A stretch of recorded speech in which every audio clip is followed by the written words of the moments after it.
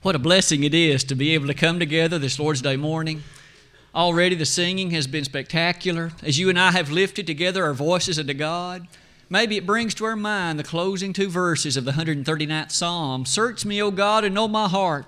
Try me and know my thoughts, and see if there be any wicked way in me, and lead me in the way everlasting. In fact, what better way could there be for any of us to begin our week than to do so in a proper directed service unto God? And we're thankful for each and every person that's here today. Our membership at Pippin and the host of visitors that have come our way, we want you to know that you visitors are our honored guests. If you have any questions about our congregation, or maybe you're looking for a church home, we'd be happy to talk with you, speak with you, and share with you the kinds of work that we do here at Pippin. Our goal is simply to use the Holy Word of God as our only guide, as our only direction, and find in those instructions that which God would have us to be. As you may notice on the wall to my left, I thought this morning we would turn a bit of our attention to the features of music. We have already involved ourselves in some lovely singing this morning, but as we ask about the characteristics attached to the discussion of music, let us involve ourselves with that verse that Brother Glenn read just a moment ago. As we begin that discussion, these introductory thoughts might well be in order. As you can see on this next slide that's before you, I suppose no one familiar with the Word of God would in any way question the importance attached to worship. Jesus himself, fairly early in his earthly ministry, made this statement in Matthew 4, verse number 10.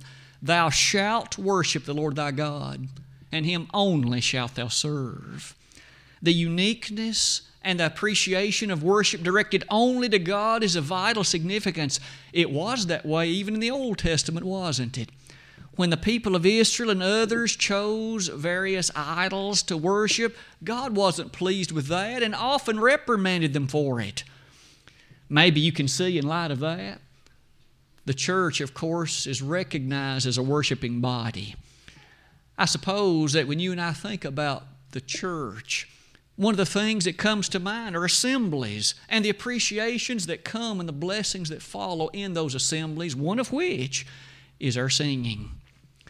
Maybe in light of all that at the bottom, we're all well aware that the subject of music and its relationship to worship has often been a source of discussion and even controversy, and that still is the case even today. Rather than using our lesson to simply talk about the matters of the controversy, why don't we use the Word of God and allow it to prompt in our mind the thinking about the kind of music that God would desire and that which is His will and that which is His wish. If you haven't your Bible open to that place in which it was before, please revisit it. Colossians chapter 3, verse number 16 is where we shall devote the vast majority of our discussion this morning. That single verse has so much to say about the very subject and topic that's before us this morning. Let's develop it beginning, however, like this. The opening remarks. I did think it wise to at least preface some of our comments and remarks with the features that you notice on this slide. The subjects, I suppose, touching the matters of music and worship are such that frequently you and I might well be faced with questions. For instance, someone who himself or herself may be of a denomination or may be a neighbor who merely has an interest in religious matters may ask, so I hear you don't have any music in the church where you go, or I hear you don't like music. You'll notice they may be utilizing this thought of music with clear reference to instruments of music that are mechanical in character, and so they, by the thought that we choose not to use them, describe it in the ways I've just mentioned. But you'll notice in light of all those things, what about the following pictures? Sometimes a picture does speak volumes. Here is a brief picture. The top left, you'll notice I've placed two pictures or two images on this slide. The top left picture is a picture of the worship service at the Monterey Church of Christ in Lubbock, Texas. You'll notice I did say Monterey Church of Christ. Clearly you'll see guitars, at least 3 of them if I can count, and you'll notice drums, and you'll see other appreciations that are very much present in a worship service at this congregation of the Church of Christ in Texas. The bottom right is another picture of a worship service taking place. This one is the Viroqua Church of Christ in Viroqua, Wisconsin. I say those two things to say this. You and I can appreciate that there are groups of individuals, again, wearing the name of the Church of Christ, who choose to worship by virtue of music very differently than you and I do. Our question and our desire is, of course, to ask, does God's Word have anything to say about this? And not only that, what about the larger context of the music that God does describe in worship? I mention those two, or at least I make reference to those two pictures, with the clear appreciation that there are congregations far closer to you and me that also would not have any difficulty or problem with what's taking place there. Back to that previous slide, if we might. The viewpoints attached and those that come with the discussion of this matter of music now leads us to revisit that statement I made earlier. So, by the fact that we do not have a band up here in the corner, and we do not have guitars and pianos and harps and banjos and drums and any of the other features that would attach to a mechanical instrument of music, the clear question might be, why don't we have this? And yea, those large numbers of other congregations who also do not, why not? Many times, many particular answers, at least in the minds of some, might be offered. Is it because we cannot afford them?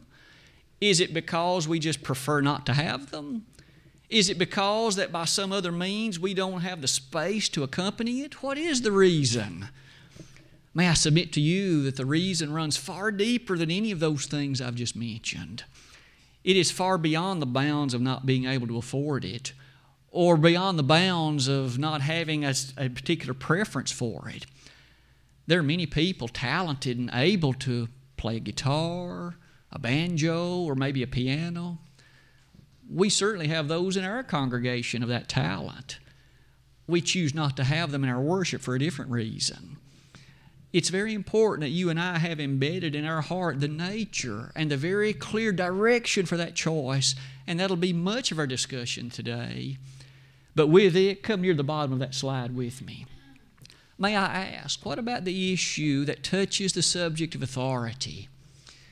What about the matter that touches God's statement of approval relative to anything in our worship? Isn't it true that our God highly respects the issue of authority? And in fact, He greatly brings into judgment those that rebel against that authority. It is with that in mind. Let's jump past those pictures and go to our next observation. That text I mentioned earlier, please again revisit it with me. Colossians, the 3rd chapter. If I might take just a moment and at least consider the placement by way of context, you remember that Paul, in writing to the church in Colossae, made the statements as chapter number 2 rolled onward, beginning in verse 11, about the grand character of what is involved in being a Christian. Those who have been buried with Christ, those who have submitted themselves to that act of baptism, and as such they rose new creatures in Christ. That's how he begins chapter 3 of this book. That verse 1 begins like this: If ye then be risen with Christ, to those who are members of the blood-bought body of Christ, if ye then be risen with Christ, seek those things which are above, which, or where Christ sitteth on the right hand of God. Set your affection on things above, not on things on the earth.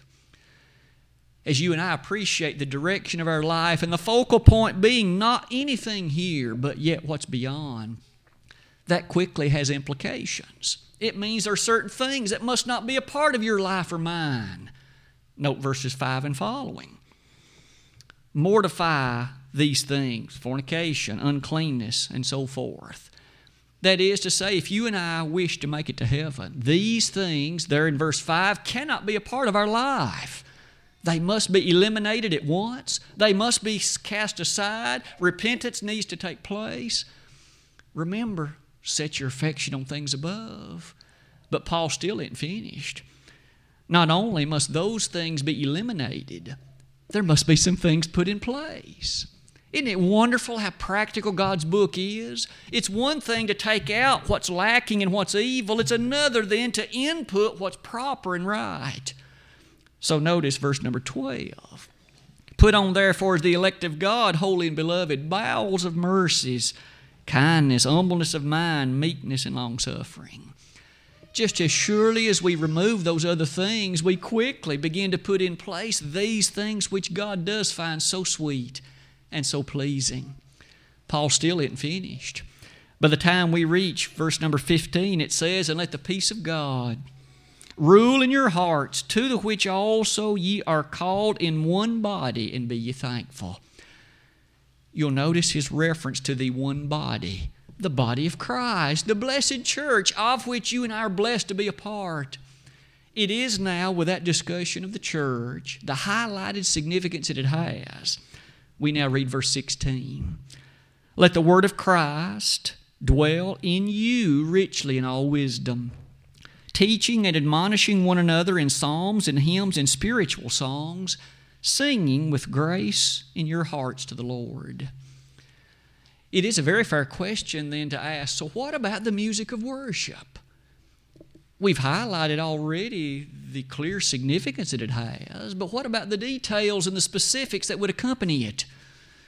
May I submit, maybe this verse, as clearly as any other, highlights just what God would wish the music of His worshiping body to be. In fact, as you and I develop it, let's look at the pieces of that verse, element by element. Let the word of Christ dwell in you richly in all wisdom. There's an initial appreciation about the word of Christ. How wonderful it is to give thought to the instruction made available to you and me through that holy word of God. Without it, you and I would have no idea how to please God. For your thoughts and mine are not on His level. Isaiah 55 verses 8 and 9 tell us. His thoughts and His ways, much like the heaven being higher than the earth, ours are of no comparison to His, unless He tells us what we need to be thinking. Let the word of Christ dwell in you richly. That verb dwell literally means to reside in. You and I need to have the word of God as a living and active part of all that we do and say. You may notice verse 17 is a wonderful concluding appreciation. And whatsoever ye do in word or in deed, do all in the name of the Lord Jesus, giving thanks unto God and the Father by Him. So what you and I do in word or in deed, whether it be by way of teaching or way of action, it is to be by virtue of the name of the Lord.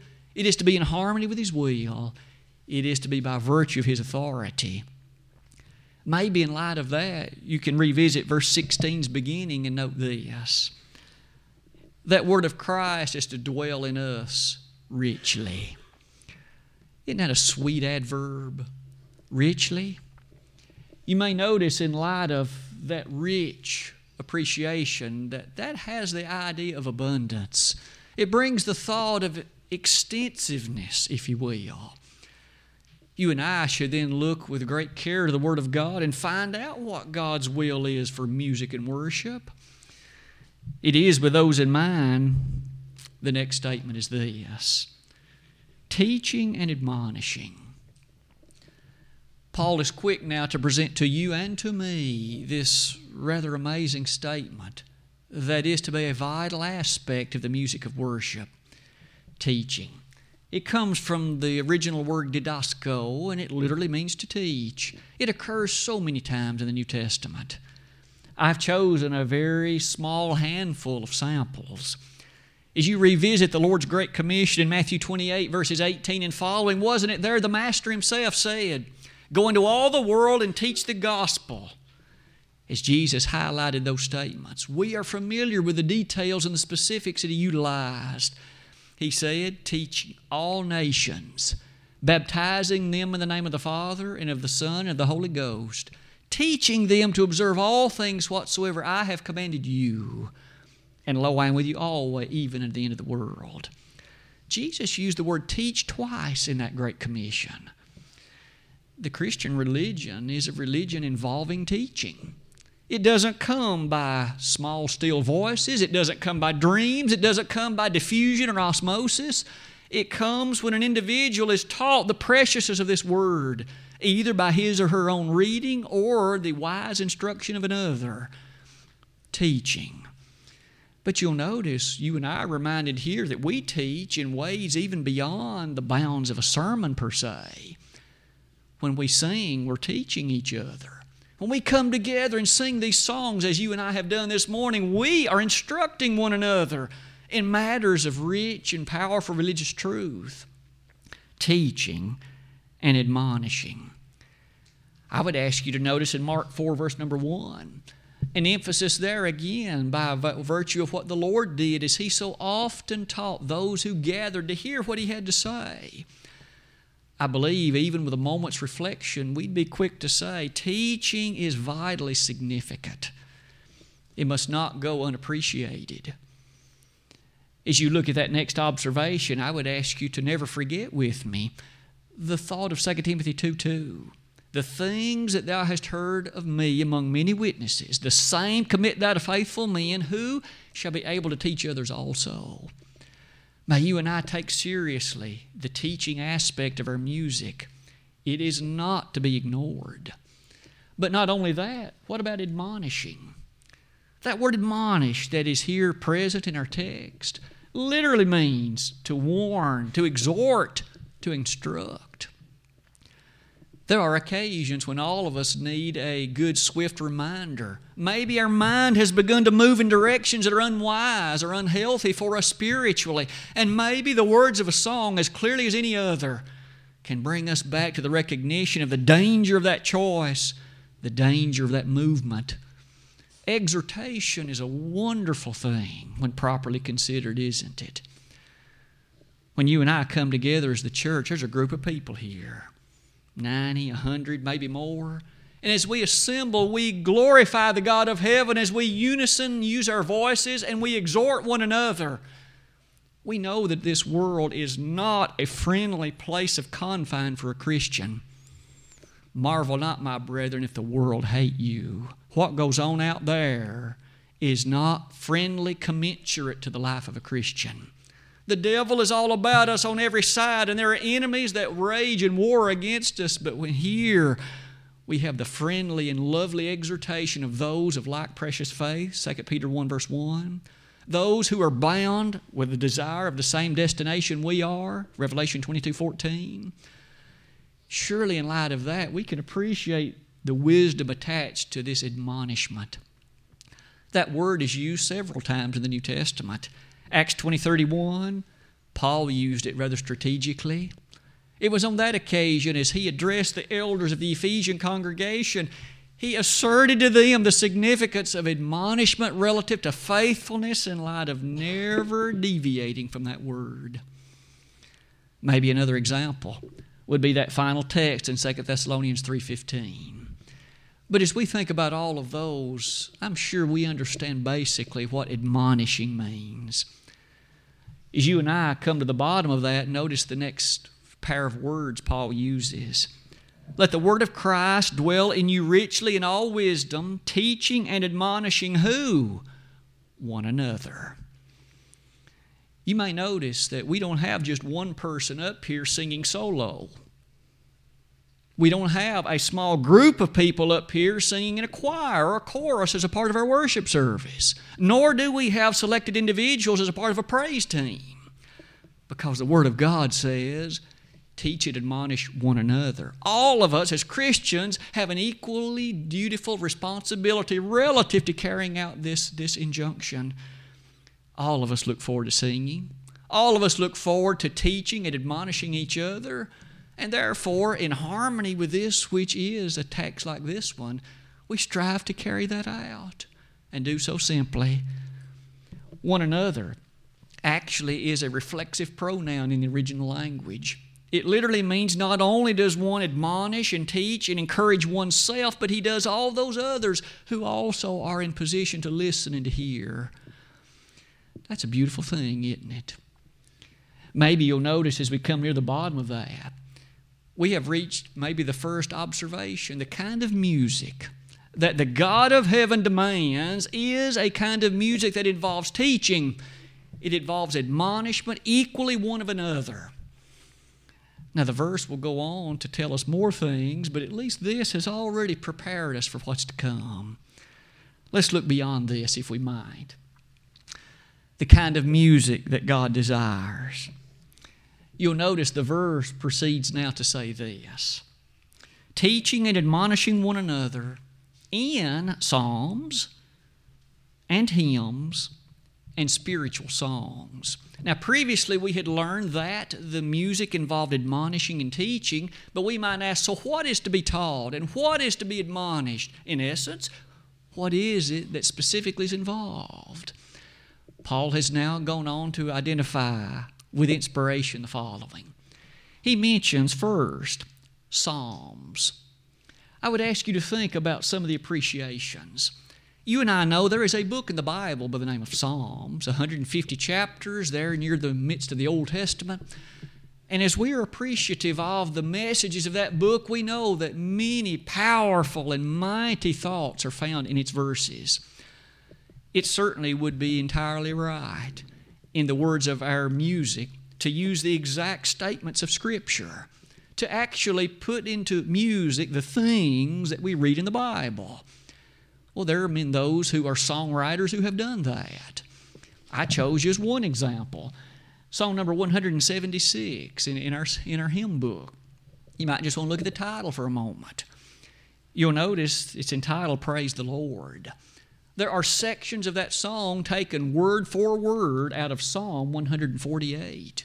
So in other words, when you and I sing song number 176 in the book, we are singing psalms.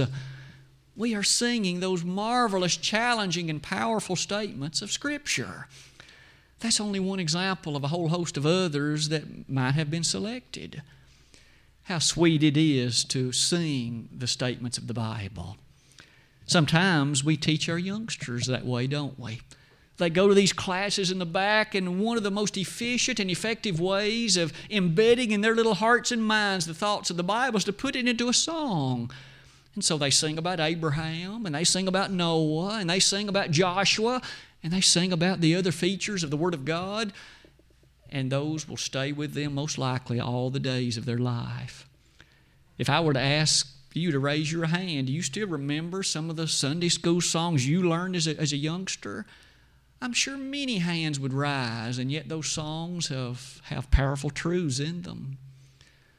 Not only is the word psalms present, he also made mention in verse 16, hymns, H-Y-M-S, hymns. That brings us to appreciate literally a song of praise. A song that praises the adoration of God, that praises the features of His authority, that praises His revelation and that which is His blessing to the human family. It praises Him for what He has done through the Lord Jesus Christ, praising that which would be the marvelous matters of His truth. I again chose an example. In Psalm 100, verse number 4, we think about the nature of the praise that's found in a placement like that one. You and I are admonished as individuals who are interested in things of God to understand how lovely it is to praise Him. And yet, look at the words of song number 539 in the book. Victory in Jesus. Isn't that great? That you and I can proclaim and acclaim the victory we enjoy through Jesus and put that sentiment to a song and sing it unto Him. That's a wonderful consideration, isn't it? Maybe in light of that, we could look at the third one. Paul also mentioned spiritual songs, didn't he? Psalms and hymns and spiritual songs. Colossians 3, verse 16. That word spiritual song identifies the following. It identifies a song that relates to the Spirit. That's literally the thrust of the original text.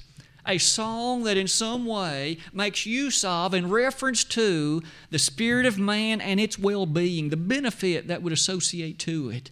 A spiritual song. Again, I chose a simple example. We're familiar with 1 Corinthians 14:15. I will sing with the Spirit, I will sing with the understanding. Isn't it great to be able to sing with an emotional and lovely spirit unto God? You may notice song number 345 in the book. That particular song is again one we've sung from time to time here, every hour of the day. Isn't that a beautiful sentiment? To sing unto God a statement, a song reminding us about the need to have reliance upon Him every hour of the day. Surely, in light of those things, we've learned that our singing then brings us to this. That verse then says the following: teaching and admonishing one another in psalms and hymns and spiritual songs, singing with grace in your hearts to the Lord. These songs, these appreciations that we have studied now bring us to this. When we are now asked, so far the music that God desires is a music that involves teaching, it involves admonishment, it includes psalms and hymns and spiritual songs, and it involves one to the other. However, there's still some specifics remaining and questions, no doubt, that you and I would be excited to ask. What about the kind of music? Paul now specifies it like this. By inspiration, he says, singing. Singing. We have the wonderful adoration of a text like this one reminding us about the place of singing. Does singing involve teaching? Sure it does. The songs that Brother Adam has led us in this morning, the words of those songs have some amazing lessons within them. Does singing include admonishing? Sure it does. Some of the words of those songs have great warning and great judgment from God upon those who choose to disobey them. Does singing include one to the other as we each involve ourselves in singing? Sure it does. Does singing include psalms and hymns and spiritual songs? Absolutely, when that song is properly written. But you'll notice singing says something else. We now have an appreciation. This is a vocal consideration.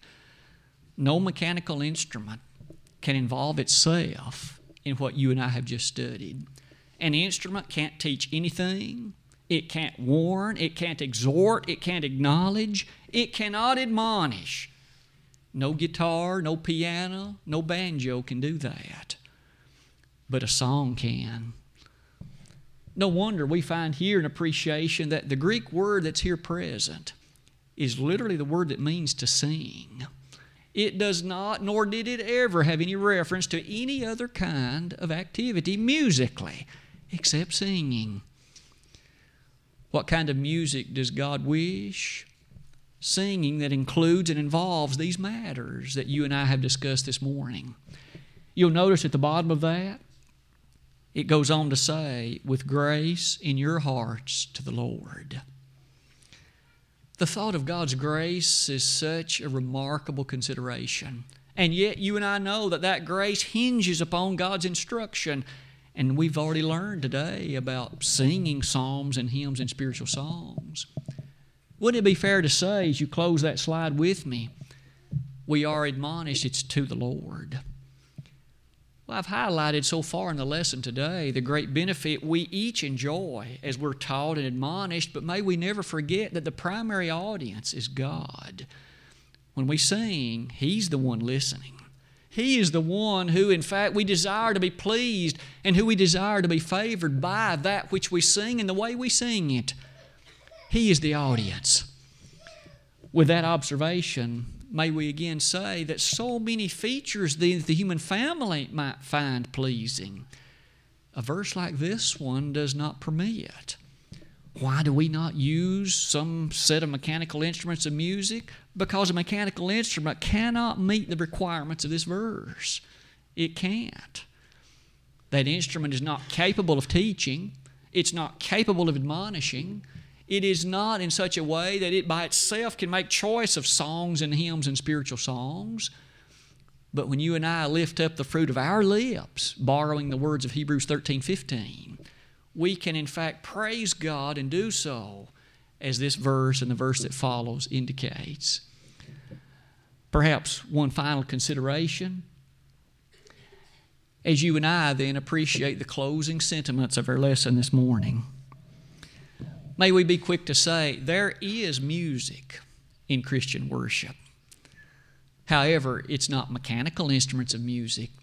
It is vocal music in which we use those vocal cords and the other means of our bodies to literally offer the praise to God with the fruit of our lips. And in so doing, we realize how sweet it is to recognize how beautiful is a verse like this one, and that which is its proper appreciation. All those other things, like I showed in the picture before, we would not by any means question the sincerity of individuals, but we would question, where is the authority in the book of God for worship that way? Is there a verse, a set of verses anywhere that would augment the one we've studied this morning? In the New Testament, we find only 8 references to the music of worship, and every one of them, without exception, discusses singing. Every one of them. Does that not speak volumes about what God wishes and what He demands for those that would worship Him in spirit and in truth? Didn't Jesus say in John 4:24, God is a spirit, and they that worship Him must worship Him in spirit and in truth? Thus, when we sing, we have a desire to do that which is His will, following His instruction, His commandment. No wonder then the final statement is this one. It causes us great excitement, doesn't it, when we each appreciate that command to sing. All of us, by virtue of what God has said, are given order to sing. I shouldn't be sitting by not participating. The worship of the church is not a spectator activity, is it? It's not that we watch someone else do it. It's that we longingly desire to do it ourselves.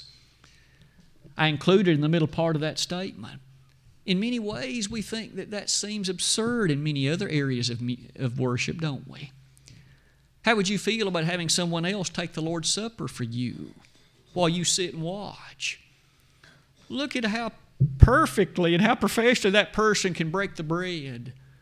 You and I would think that's nonsense. We all appreciate our individual participation. What about giving? Does God authorize me to permit someone else to give for me or for you? What about the appreciations of prayer? Can someone else pray for me? We know we each are to participate. Apply that to music. Can I let somebody else do my singing for me? Can I let someone else sing in my place? The obvious answer is no. I need to use my voice and my bodily abilities to lift up my character in praise unto God and sing with spirit and with understanding. May we each appreciate the participation in the song service and look forward to those times when we gather on Sundays and Wednesdays to do this. It really is a sweet, sweet savor unto God, isn't it? In conclusion to the lesson this morning, the music of worship is very significant, isn't it? It really is a remarkable thing. I hope we've each been encouraged. And if today there would be an individual who is not a member of the body of Christ, maybe someone who has questions about the nature of the music that we have or don't have, we'd be honored to study with you and talk with you and speak with you. By the same token, if there's someone here who has never obeyed the sweet name of Jesus, and maybe the thought of music doesn't immediately rest on your mind, but you know that you're a sinner and you know that the blood of Christ is the only thing that can forgive your sins, and you'd like to obey the gospel today. That obedience demands that you believe Jesus to be the Son of God, repent of your sins, confess His great name as the Son of God, and then submit yourself to be baptized. We'd be happy to do all of that in just a matter of moments this very morning. If we could assist you in that way, please let us know. If you need to come back to your first love, why not, in fact, make confession of errors known in a public way, and let us pray to God for your restoration and your forgiveness, and we'd be happy to do that too. If we could be of any assistance to you this morning, why not come even now while together we stand and while we sing?